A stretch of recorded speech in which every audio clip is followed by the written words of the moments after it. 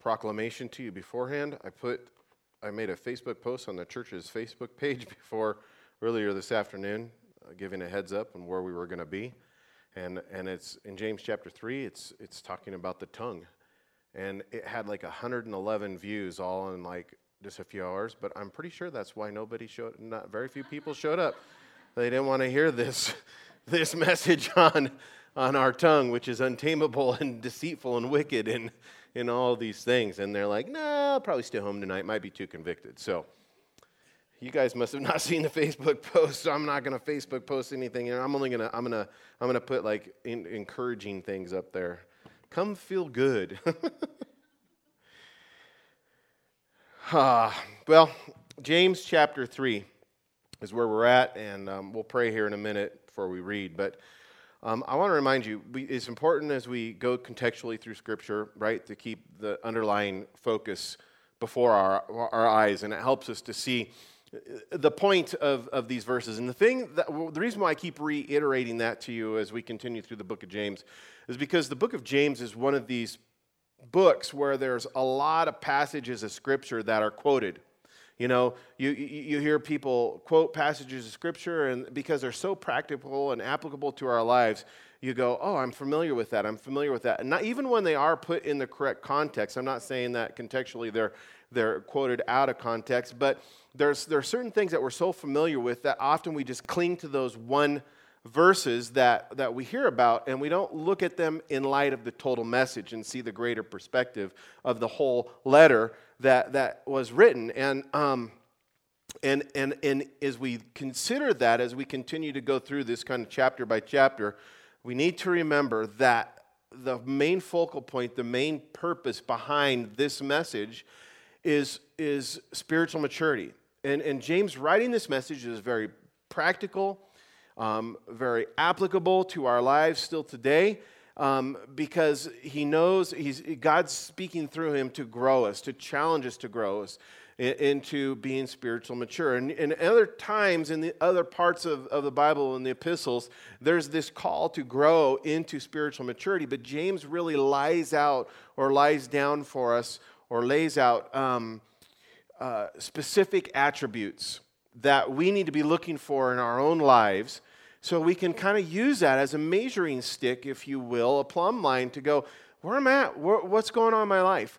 What evidence or what fruit is being born in my life to show me where I'm at in relationship to spiritual maturity in areas where I still need to grow, in areas where I need to let things fade away. You know, as Paul writes, you know, when I was a child, I did childish things. And spiritually speaking, spiritually immature people do childish things. We do spiritually immature things, but yet God desires more for us. Just like we all have our own kids, we desire them to grow up and to be on their own and to be strong and to be stable and to not move back home and live in our basements and all these things. God, figuratively speaking, desires for us to grow into spiritually mature Christians and believers, because there's a blessing in that, and then we're useful in his hands in other ways where we may not be if we're just simply children.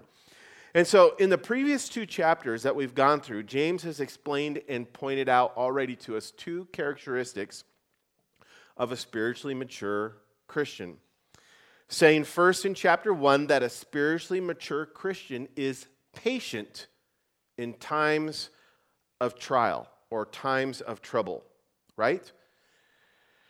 And I want to go back over that, but that's really the first attribute that he points us to, that when hard things come, we just remain patient. And that's because we put our faith and our trust in God, knowing that this trial or this testing that we're going through is a refining process, that God's doing a work in us of growing our faith, right? He's maturing us in that. And so we're patient. A spiritually mature Christian is patient. And that's true in the physical realm too, is you see a person who has great maturity, they go through a hard thing, whether it's in work or whatever, they're composed, right? They don't let things fluster them really easily, and they get drawn away to the right or to the left, or react in a way that might be non-beneficial for themselves or those around them. And if we're patient in the midst of various trials or in trouble, the same's true spiritually. We're not going to make these rash decisions that can kind of make things worse for us. And we talked about, typically the Bible defines that for us as us going to the place where we're then doing something that seems right according to our own understanding. And the Bible says a man who does that, it leads to destruction. It leads to a path of death because it's opposite of the path that God would have us travel on. Well, there was a second attribute that James, or characteristic that James also pointed us to, and this was in chapter 2. And in chapter 2, James was pointing out to us the spiritually mature Christian practices the truth. Not just knows the truth, right? Because knowledge is different than wisdom. Knowledge is having an understanding of something. I know when I was speaking about that, knowledge may have the understanding of how to take something apart. Wisdom's the knowledge to put it back together. Wisdom is knowledge rightly applied. And a spiritually mature Christian just doesn't know things. You know, you ever heard somebody say, well, I know that the Word God says this, but... I've been in counseling sessions with people multiple times where they're just, and it's not just a statement of fact or knowledge. They're going to be like, you know what, Pastor, I know what the Word of God says, but. And the but is because they know all these other things that is going to come at a cost to them if they do what God's Word says, or what I'm going to tell them that God's Word says, but they just have that moment going, I'm not going to do it. And there's a spiritual immaturity. It's like with your own kids. It's like, your kids know what to do, right? And how often do they not do it? How often do we, in our own spiritual maturity, know what God calls us to do, and we just don't do it? But spiritual maturity equates to, James was telling us, knowing what the truth is and then practicing it, doing it. And as he went on, he said that that ultimately leads us to the place where we have a faith. A spiritually mature Christian has a faith that is evident by their works, evidenced by what they do. And what do, they do the right thing. They do the truth. They practice what they preach, so to speak. They do what they know to be true. Now, in chapter 3, James, continuing with this overall focus of spiritual maturity, James identifies for us a third characteristic. A third characteristic that is seen in the life of a spiritually mature believer, as he points out the fact that a spiritually mature Christian has the power to control their tongue. Or better yet, they submit to God and they have a control over the words that come out of their mouth. And it's a really important thing. And this is so important because, guys, the power of speech is one of the greatest powers that God has given to mankind. The power of speech. The Bible tells us that with the tongue we can praise God, we can pray to God, and we can encourage and comfort those who are hurting. We can even express our feelings of love for one another, our feelings for affection for others. But the Bible also tells us that with this same tongue, we can tell lies that can ruin a person's reputation. And we can even speak words that will break a person's heart. And the ability to speak words is really the ability to influence others and accomplish great tasks. Yet I think that we take this God-given gift for granted, as we're often unaware of the ramifications that are attached to the words that we speak. You know, that saying, you know, think before you speak. You know, and that's really a sign of maturity, both in the physical realm and in the spiritual realm. And the Bible alludes to many different things. I'm going to quote a lot of scripture to connect the dots here in relationship to what James is telling us, where the tongue and the words that we speak, there's instruction found from the very beginning of the Bible to the very end about that. And let me give you an example for you, this little story about how important our words are.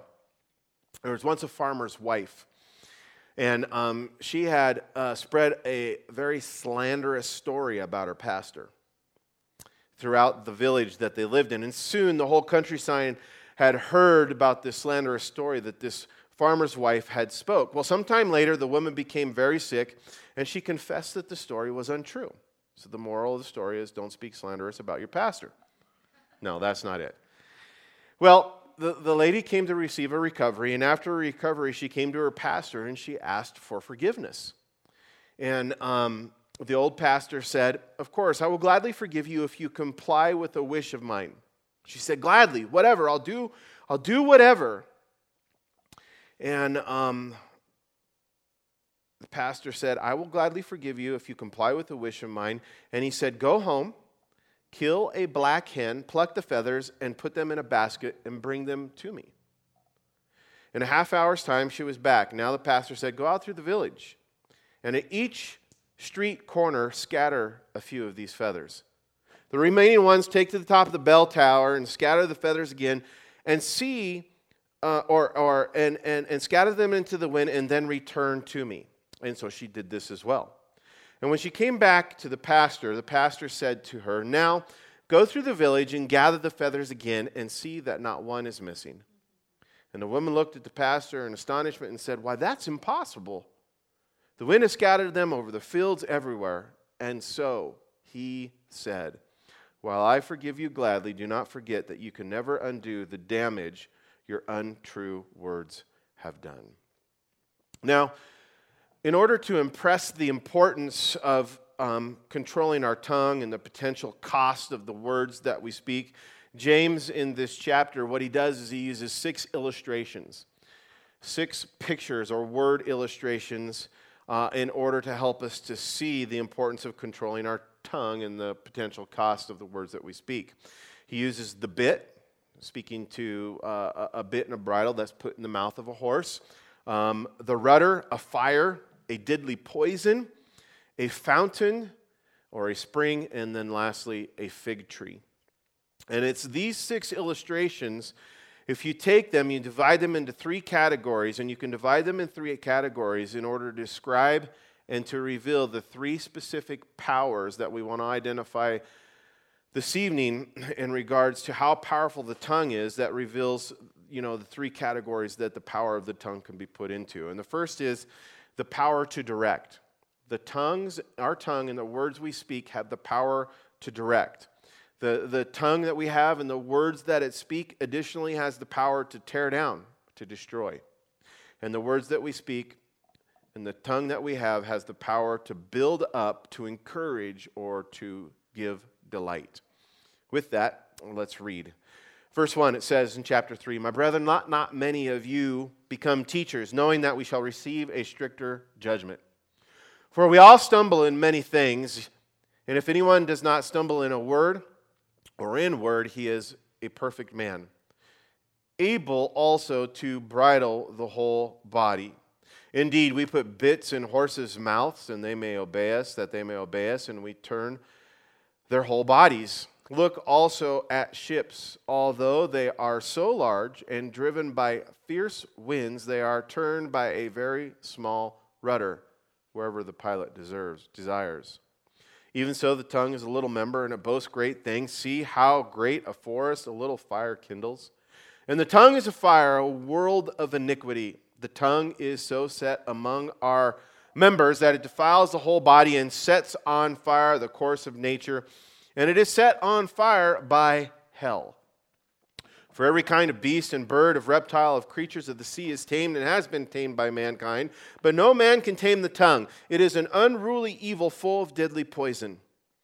With it we bless our Father, God our Father, and with it we curse men who have been made in the similitude of God. Out of the same mouth proceed blessing and cursing. My brethren, these things not ought to be so. Does a spring send forth fresh water and bitter from the same opening? Can a fig tree, my brethren, bear olives, or a grapevine bear figs? Thus no spring yields both salt water and fresh. Verse 13, who is wise and understanding among you? Let him show by his good conduct that his words or that his works are done in the meekness of wisdom. But if you have bitter and self-seeking in your hearts, do not boast and lie against the truth. This wisdom does not descend from above, but is earthly, sensual, and demonic. For where envy and self-seeking exist, confusion and every evil thing are there. But the wisdom that is from above is first pure, then peaceable, gentle, willing to yield, full of mercy, good fruits, without partiality, and without hypocrisy. Now, the fruit of righteousness is sown in peace by those who make peace. Let's pray.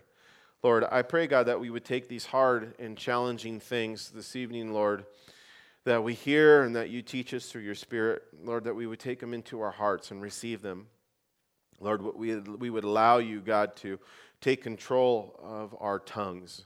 And Lord, that you would give us not only wisdom, Lord, but self-control, the fruit of the Spirit, Lord, to be able to, in those moments when things rattle us or when things cause us, Lord, to maybe speak out of turn or in a way that is not glorifying to you, Lord, that we would be able to bite our tongue, so to speak. Lord, that we would not react. God, that we would use this God-given gift, this ability to articulate and speak words to glorify you, to build up and not tear down, Lord, to teach others about your word and about your Son, Jesus, Lord, that we would use wisdom and words that edify and bring peace, and Lord, to our lives and to the lives of people around us. Father, we love you. In Jesus' name we pray. Amen. Now, keep in mind that this letter was originally written to the early church. And it was written in order to deal also with some specific things that were going on with the church. And some of those things were words of encouragement, and others were words of rebuke, and others words were words of warning, like what we read here. And verse 1 reveals the fact that there were many within the church, apparently, from what we see here, that desired to be teachers, right? And teachers speak words. In other words, someone who has a place of authority and use their words, their tongue, in order to guide and direct another person's life. And but James here in verse 1 gives a warning saying, "My brethren, let not many of you become teachers." And he says, and the reason why, he says, knowing that teachers shall receive a stricter judgment. In other words, God takes what we say very seriously. And this is an important warning, not just for pastors or those who desire to be teachers. It's an important warning for all of us to consider in light of the fact that our words, all of our words, have the power to influence and to direct another person's life. And when we consider this in a pastoral role, we clearly understand that those who teach the Word of God, or who are called to teach the Word of God anyway, because many pastors don't, but when we understand that those who are called to teach the Word of God, that they're going to face a stricter judgment, is what James is telling us in this warning, simply due to the fact that God's Word is important. And this is why it's necessary for anyone who shares God's truths, whether it's from a pastoral point of view or from you as individuals who know God's Word and have an influence into other people's lives. They give you their ear and you speak words to them. We need to understand this warning and why it's necessary for any one of us who shares God's truths to be prepared to do so. To be prepared to speak God's word of truth in a right way. And this is why it's necessary for us to be prepared by first practicing what we teach, right? Our lives need to reflect the words that we speak to other people. And then additionally, we need to be prepared to rightly explain how to apply these words of God, or God's word, or the truths found in God's word to a person's life. We need to be able to help them. That's called discipleship. Explaining it to them and walking with them. And we do this because God's word and the truths that are found in it address very significant issues of life. And the Bible tells us that it's profitable. God's word is profitable for teaching. It's profitable for directing a person in regards to spiritual and eternal things, which is very, very important, right? When you're talking about the eternal destiny of an individual.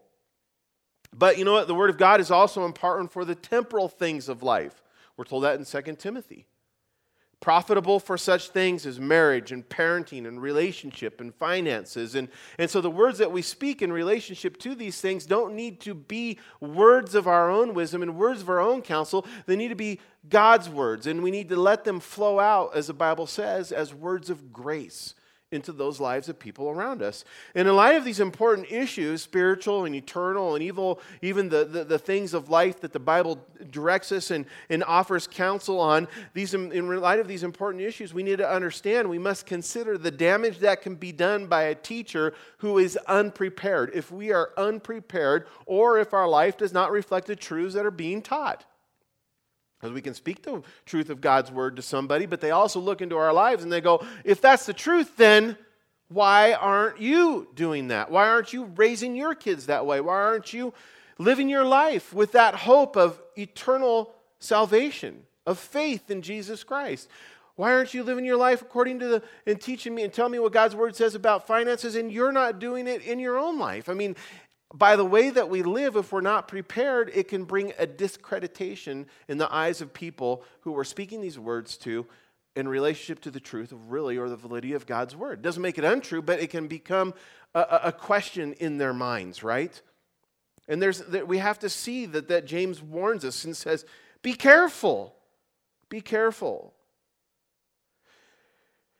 And in light of this, as we can go on into verse 2 and look at what James says as he continues on, every one of us as believers in Jesus Christ, we must admit, as James says in verse 2, that we all stumble in this. We all sin. None of us are perfect in any way, in many things. However, what we need to recognize is that the sin of the tongue is what sits at the top of these lists of our failures, of our faults when we stumble.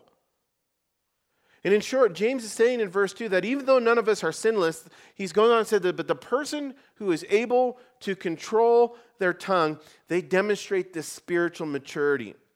And it's a proof to others that they have a control, if you will, over their whole body. And obviously it's not the man. James goes on and says later on, right, that no man can tame the tongue. But again, it's this pointing to the one who can. And if we're submitting our tongue to the Lord Jesus Christ, then everything else is going to come in line too.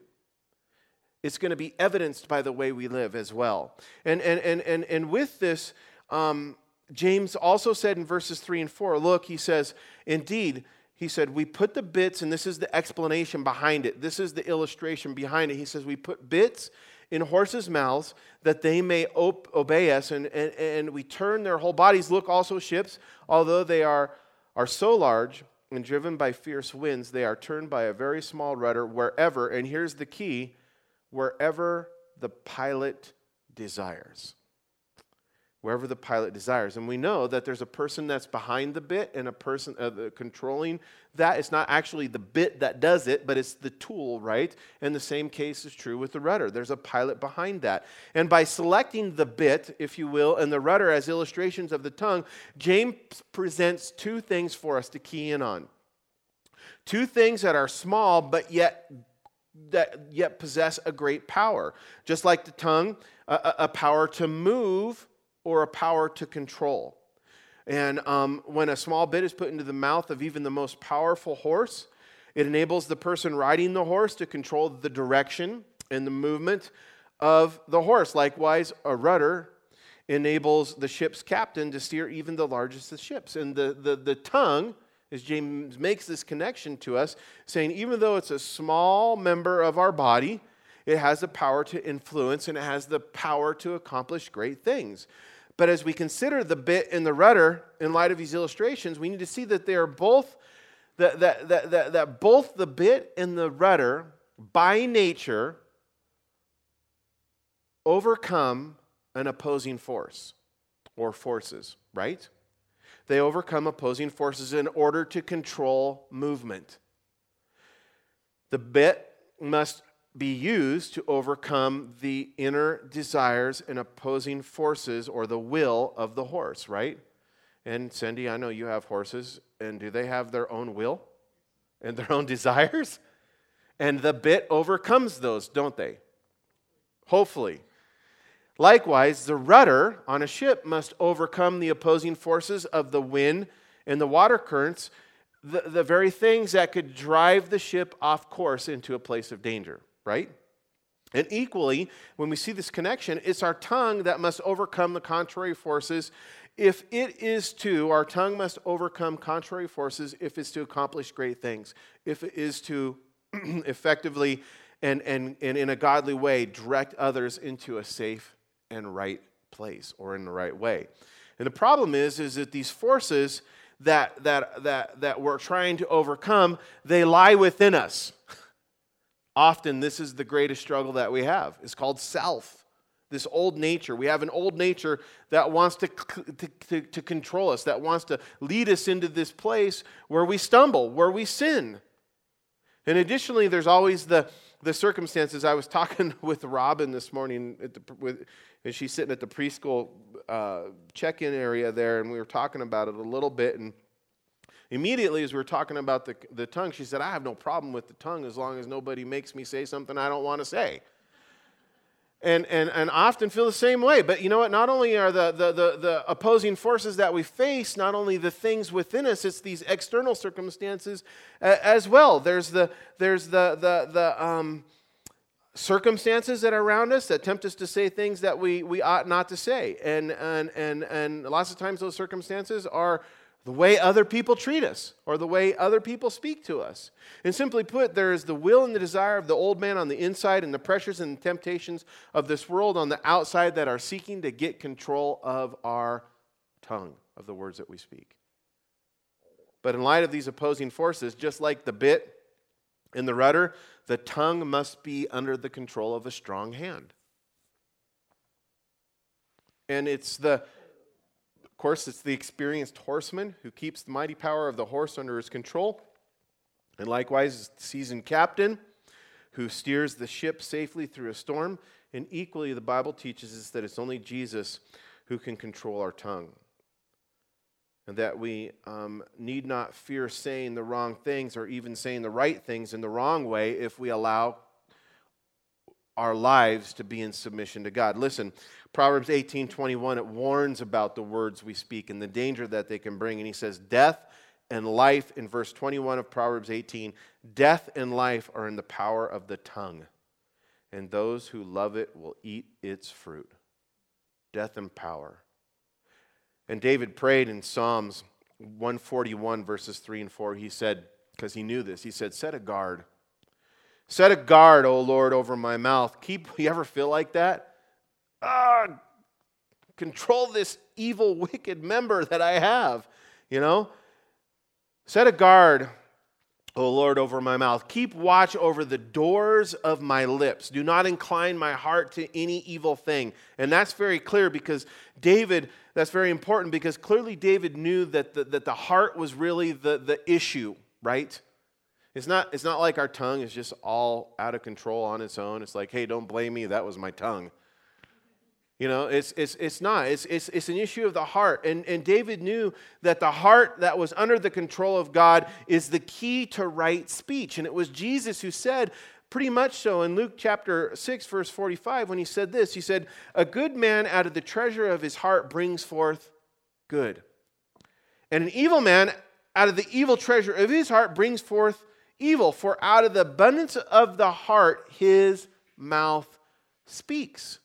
It's a heart issue, and it's always a heart issue, and it's an issue of a heart. It's a heart that's in love and in submission to God. And that's why James speaks about, you know, if we're able to bridle the tongue, if we're able to control the tongue, it's an evidence that the whole body's under control. Why? Because the heart's in the right place that it needs to be. Out of the abundance of the heart flows the mouth, flows the tongue. The mouth speaks. And this reminds me of that saying, you know, garbage in, what? Garbage out. It's true. I mean, it's biblical, right? And the fact of the matter is when Jesus, here's the connection for us to see. When Jesus is Lord of our life, he's also Lord of our heart. The two can't be separate. He's the Lord of our life, he's the Lord of our heart, and when he is the Lord of our heart and when he's the Lord of our life, then he's the Lord of our tongue. It's just the natural flow of it. And so we should ask ourselves, does our speech reflect the fact that Jesus is our Lord? And if our tongue's getting away from us in certain things, in certain ways, then we need to do a heart check. That's what the Bible's telling us here. That's what James is encouraging us to do. And because our words have the power to direct, that's the first power that we see here, to direct, to control, to guide. You know what? Because that's a significant thing. We can never underestimate the effect that we can have on those around us whom God has put around us by the words that we speak or by the words that we don't speak. Because sometimes we need to speak and we don't. And in light of this, it would do us all good to frequently read the book of Proverbs and take note of the many references that makes to our speech. For example, here's just a couple. Proverbs 15 verse 12 says, "A soft answer turns away wrath." Boy, how many times have you not done that? I mean, I've gone into it and I'm like, I just entice the wrath, right? I just call it out. A soft word turns away wrath, but a harsh word stirs up anger. The tongue of the wise uses knowledge rightly, but the mouth of a fool pours out foolishness. How about Proverbs 12:22? Lying lips are an abomination to the Lord, but those who deal truthfully are his delight. And then again in Proverbs 10 verse 19, in the multitudes of words, sin is not lacking. But he who restrains his lips is wise. The bottom line is our tongue is like a bit. It's like a rudder in that it has the power to direct, in that it has the power to guide others. So we must take heed to the words that we speak. Why? Because God's going to hold us accountable. That's what he says. He's going to hold us accountable.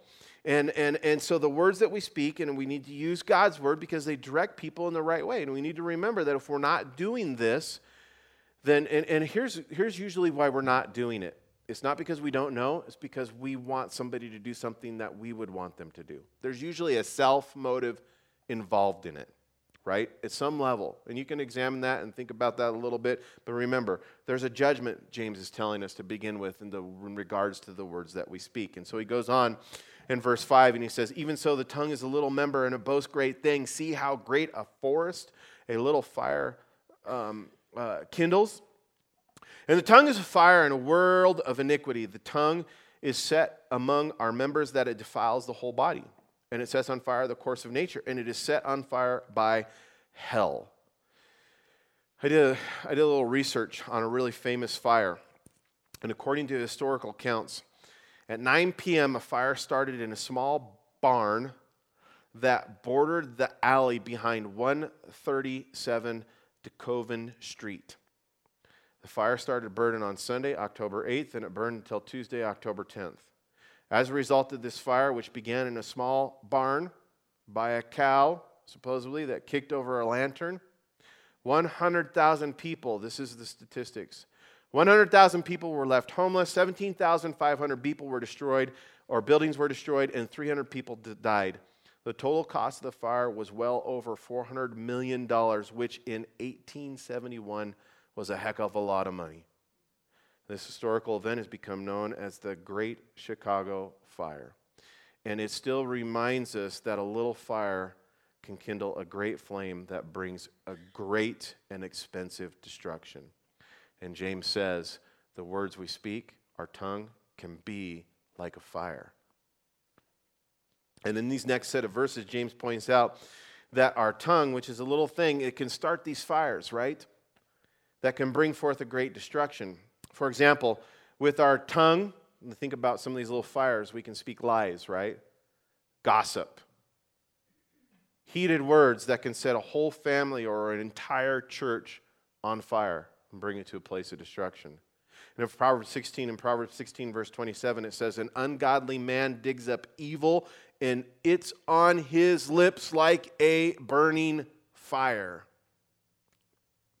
Now, there's several things about the fire in regards to the attributes that we can look at that it possesses to help us to understand some things. For example, fire, when it burns, it consumes, right? It consumes and it destroys. But a fire is also used to heat up things. I like sitting in front of a fire, especially if I'm camping. Camping without a fire, it's not fun. Gotta have a fire. And so too, our tongue has these similar attributes. in that a fire, it can speak words, or our tongue can speak words and heat things up, right? And it was David who wrote about this and said in Psalm 39, verses 1 through 3, he said this, I will guard my ways, lest I sin with my tongue.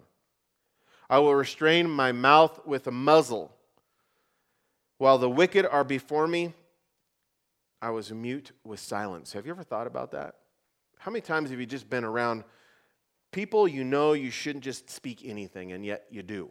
I mean, that's not wise. And David acknowledges that. He said, when the wicked before me, I was mute with silence. I held my peace even from speaking good, and my sorrow was stirred up. My heart was hot within me. While I was musing, the fire burned, and then I spoke with my tongue. You ever done that? You're just like, right? And you let it go, and you let it go. And you know there's some words that you probably should speak, but you don't.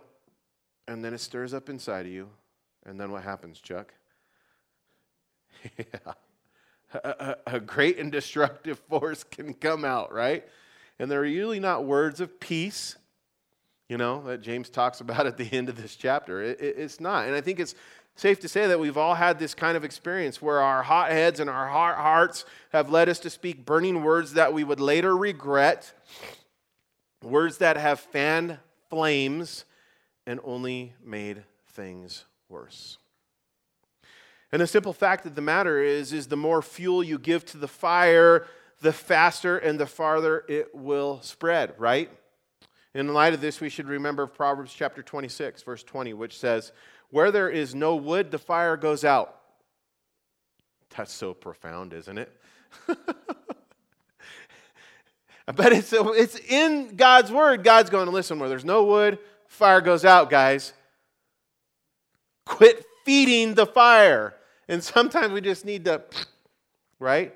And other times we need to speak words that don't add fuel to the flame. David also said, and where there is no talebearer, strife ceases. Where there is no wood, the fire goes out, and where there is no talebearer, strife ceases. And he's making the connection there, You can either fuel the fire or you can put it out by the words that we speak. And fire not only starts small and grows big, something else about fire is as in addition to creating heat, it pollutes, it corrupts, it defiles things by the smoke and the ash from the flames that penetrate into everything around it that's not consumed by the fire. When we first bought our very first house on East Circle, there was a little old lady that lived there for years, and we got in there and I had a fireplace. I was so excited to have a fire, and I got a rip-roaring fire going. Well, the chimney had never been cleaned, and there was a bunch of, soot and carbon up in there, and you know what happened? That caught on fire. A neighbor came over, and they're like, pounding on our door, and there's he said, you got fire coming out of your chimney. And I walked outside, and it was like a furnace. It was shooting 6 feet out of the top of the chimney. I called 911. I didn't know what was going on. And they, you know what they did? They got up on the chimney, and they started, I can't remember what they did first, but they ended up having to put water down there to get it out. Well, all that water went into the house, all the smoke and everything. Even though the fire didn't get into the house, everything in the house was defiled by the fire because of the smoke. It was awful. Our clothes, our furniture, our drapes, everything.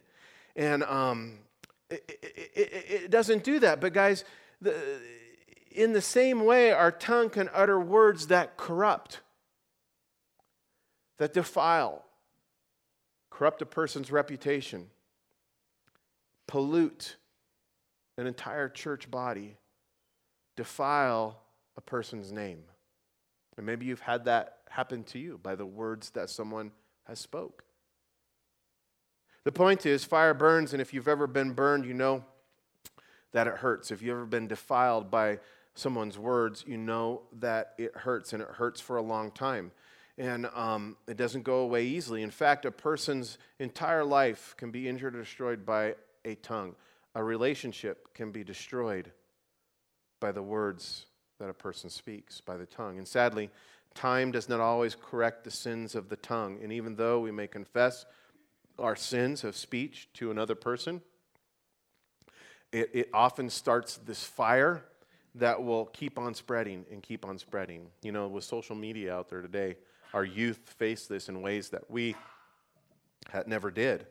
And you know, you hear about these kids that have had their reputation or things spoken about them that weren't true or even was true, that was aired out there in social media, and these kids are ruined. They've taken their own lives. You know, it's awful, and it's all because of the written or the spoken word, something that somebody has said. So destructive. And sadly, our tongue, which can destroy, can have this reaching effect that we never intended it to do. We set it out as just like, okay, I know it's not right, but I'm going to do this, and it's just going to be here. I'm just going to get them here. And man, before you know it, it's defiled and polluted something way greater than what we ever had hoped for or imagined. We got to be careful. Our tongue, the words we speak, are like a fire. And when it gets out of control, it's unstoppable. And did you know? Here's a little statistic. Mein Kampf, My Struggle, was written by Hitler in 1925. And basically it's an autobiography that he wrote in his rise to political power that really outlined his political ideology and his future plans for Germany. And for every word in Adolf Hitler's book, someone counted them up and they did the math. For every word that was written in that book by Hitler, what put forth his ideology and his plans for Germany, there was about 125 lives taken for every word in that book.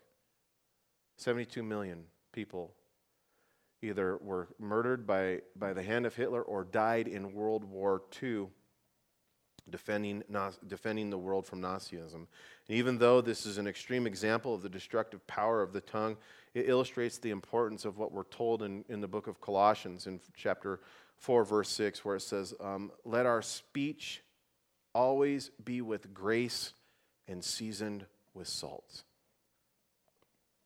And not only is the tongue like a fire, but in verses 7 and 8, James likens it additionally to a wild animal that can be tamed or by some kind of deadly poison. And the deceptive thing about poison, guys, is that it works secretly, right? It works slowly. And then it kills. And how many times have we heard someone, or perhaps ourselves, how we've done this where we've injected just a little bit of poison into a conversation? Oh, well, did you know? And we do that kind of hoping that it would spread and finally get to the person that we wanted it to hurt. But James reminds us that as animals can be tamed, and for that matter, even a fire can be tamed, we see another important point being made. For example, when an animal is tamed, what do you get?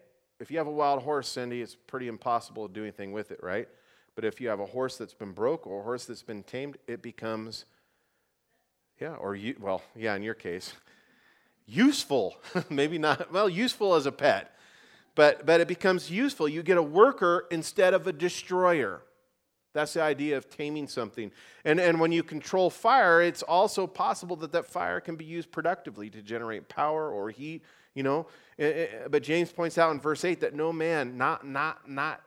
man, you can't do it. We can't tame the tongue on our own, but it can be tamed by God. And the fact of the matter is our tongue, as he writes here in verse 8 about it, it need not be set on fire by hell, but it can be, and it needs to be, our tongue to be set on fire by heaven as we're filled with the Holy Spirit. You know, you look to the gifts of the Holy Spirit, and a lot of the gifts of the Spirit fall under the classification of the speaking, the tongue, and the words that it can speak. And if we allow God to light that fire, or if we allow Him to control it, then our tongue can be used as a mighty tool for good. So we see that in these last verses, and as James illustrates that in speaking about this last power that the tongue has, he says, for every kind of beast and bird and reptile and creature of the sea is tamed and has been tamed by mankind, but no one can tame the tongue. It is an unruly evil full of deadly poison. With it we bless our God and Father, and with it we curse men who have been made in the similitude of God. Out of the same mouth proceed blessings and cursings. My brethren, these things ought not to be so. Does a spring send forth fresh water and bitter? From the same opening can a fig tree, my brethren, bear olives, or a grapevine bear figs? Thus no spring yields both salt water and fresh water. And so as we wrap it up, guys, our tongue has the power to teach, right? To direct. It has the power to tear down, the power to destroy. And here reminded that our tongue also has the power to build up, to edify, to bless, the power to encourage. And in these last verses, James uses the illustration of a spring and a fig tree to explain this, to point that out, saying it can only be one or the other. Guys, where are you at? Where are we at? Do we want to be one who blesses or one who curses, one who speaks praises or someone who tears down? And James also issued a warning saying that a spring can't do this and a tree can't do this, and neither should the words that we speak be in one hand words that tear down, and in the other hand words that build up. And the tongue that blesses God and then turns around, curses God, or curses a person who is made in God's image. James is basically saying, if you're in that spot, you need some help. We need some help. But before we pass judgment on another person, as we kind of often usually do when we think about these things, considering maybe others who we see are in this spot, we got to understand it's easy for any one of us to come to church on a Wednesday or on a Sunday, and it's usually where we spend the time singing these praises and blessing God, right, during our time of worship. How easy it for us to do this, and then it is also, have you done that? You left church and then got in your car and began to fight with your spouse.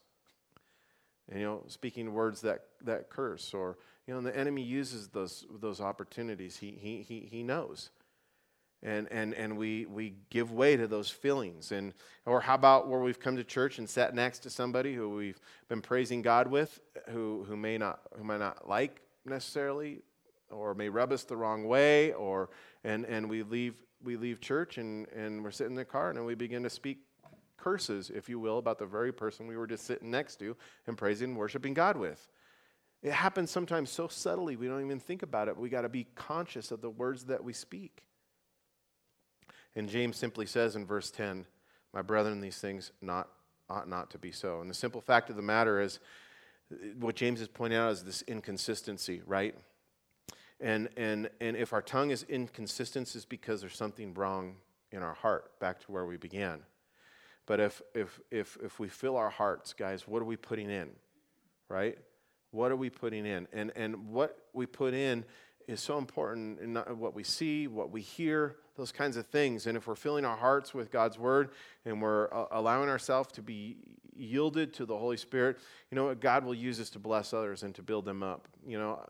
I'm just going to, Andy, you're here, but I'm just going to point it out. There's so many times when I've been that complaining person, and Andy probably doesn't even realize it, where I'm like, blah, blah, blah, blah, blah, and he's always, well, and he's got something, you just do, dude, you do, and it encourages me, and I was planning on saying this if you weren't here. I figured I probably will say here because I want to speak a truth about you, and I enjoy that, and it encourages me to be more like that, to be that person who's consistent in my speech, where I'm encouraging others to speak well about others, and I am myself also speaking well. I'm not allowing the frustrations to bring forth an inconsistency in my life by the words that I speak. You know what? And if we're going to have tongues that build up and bless, then we must daily. We got to spend time with Jesus. Hang out with Andy. He represents Jesus a little bit too. But you know what? Spend time with Jesus. And we must pray. We must meditate on God's word. We got to focus on what we're putting in, and remembering that the smallest but the largest troublemaker in the entire world is the tongue, right? And but our tongue doesn't have to be that troublemaker or something that gets us in trouble. God can use our tongue to direct others into the way of life, and to encourage and build those people up around us. Even though they may be going through some really, really difficult things. And that's when they need those words of encouragement, that tongue that edifies the most. And I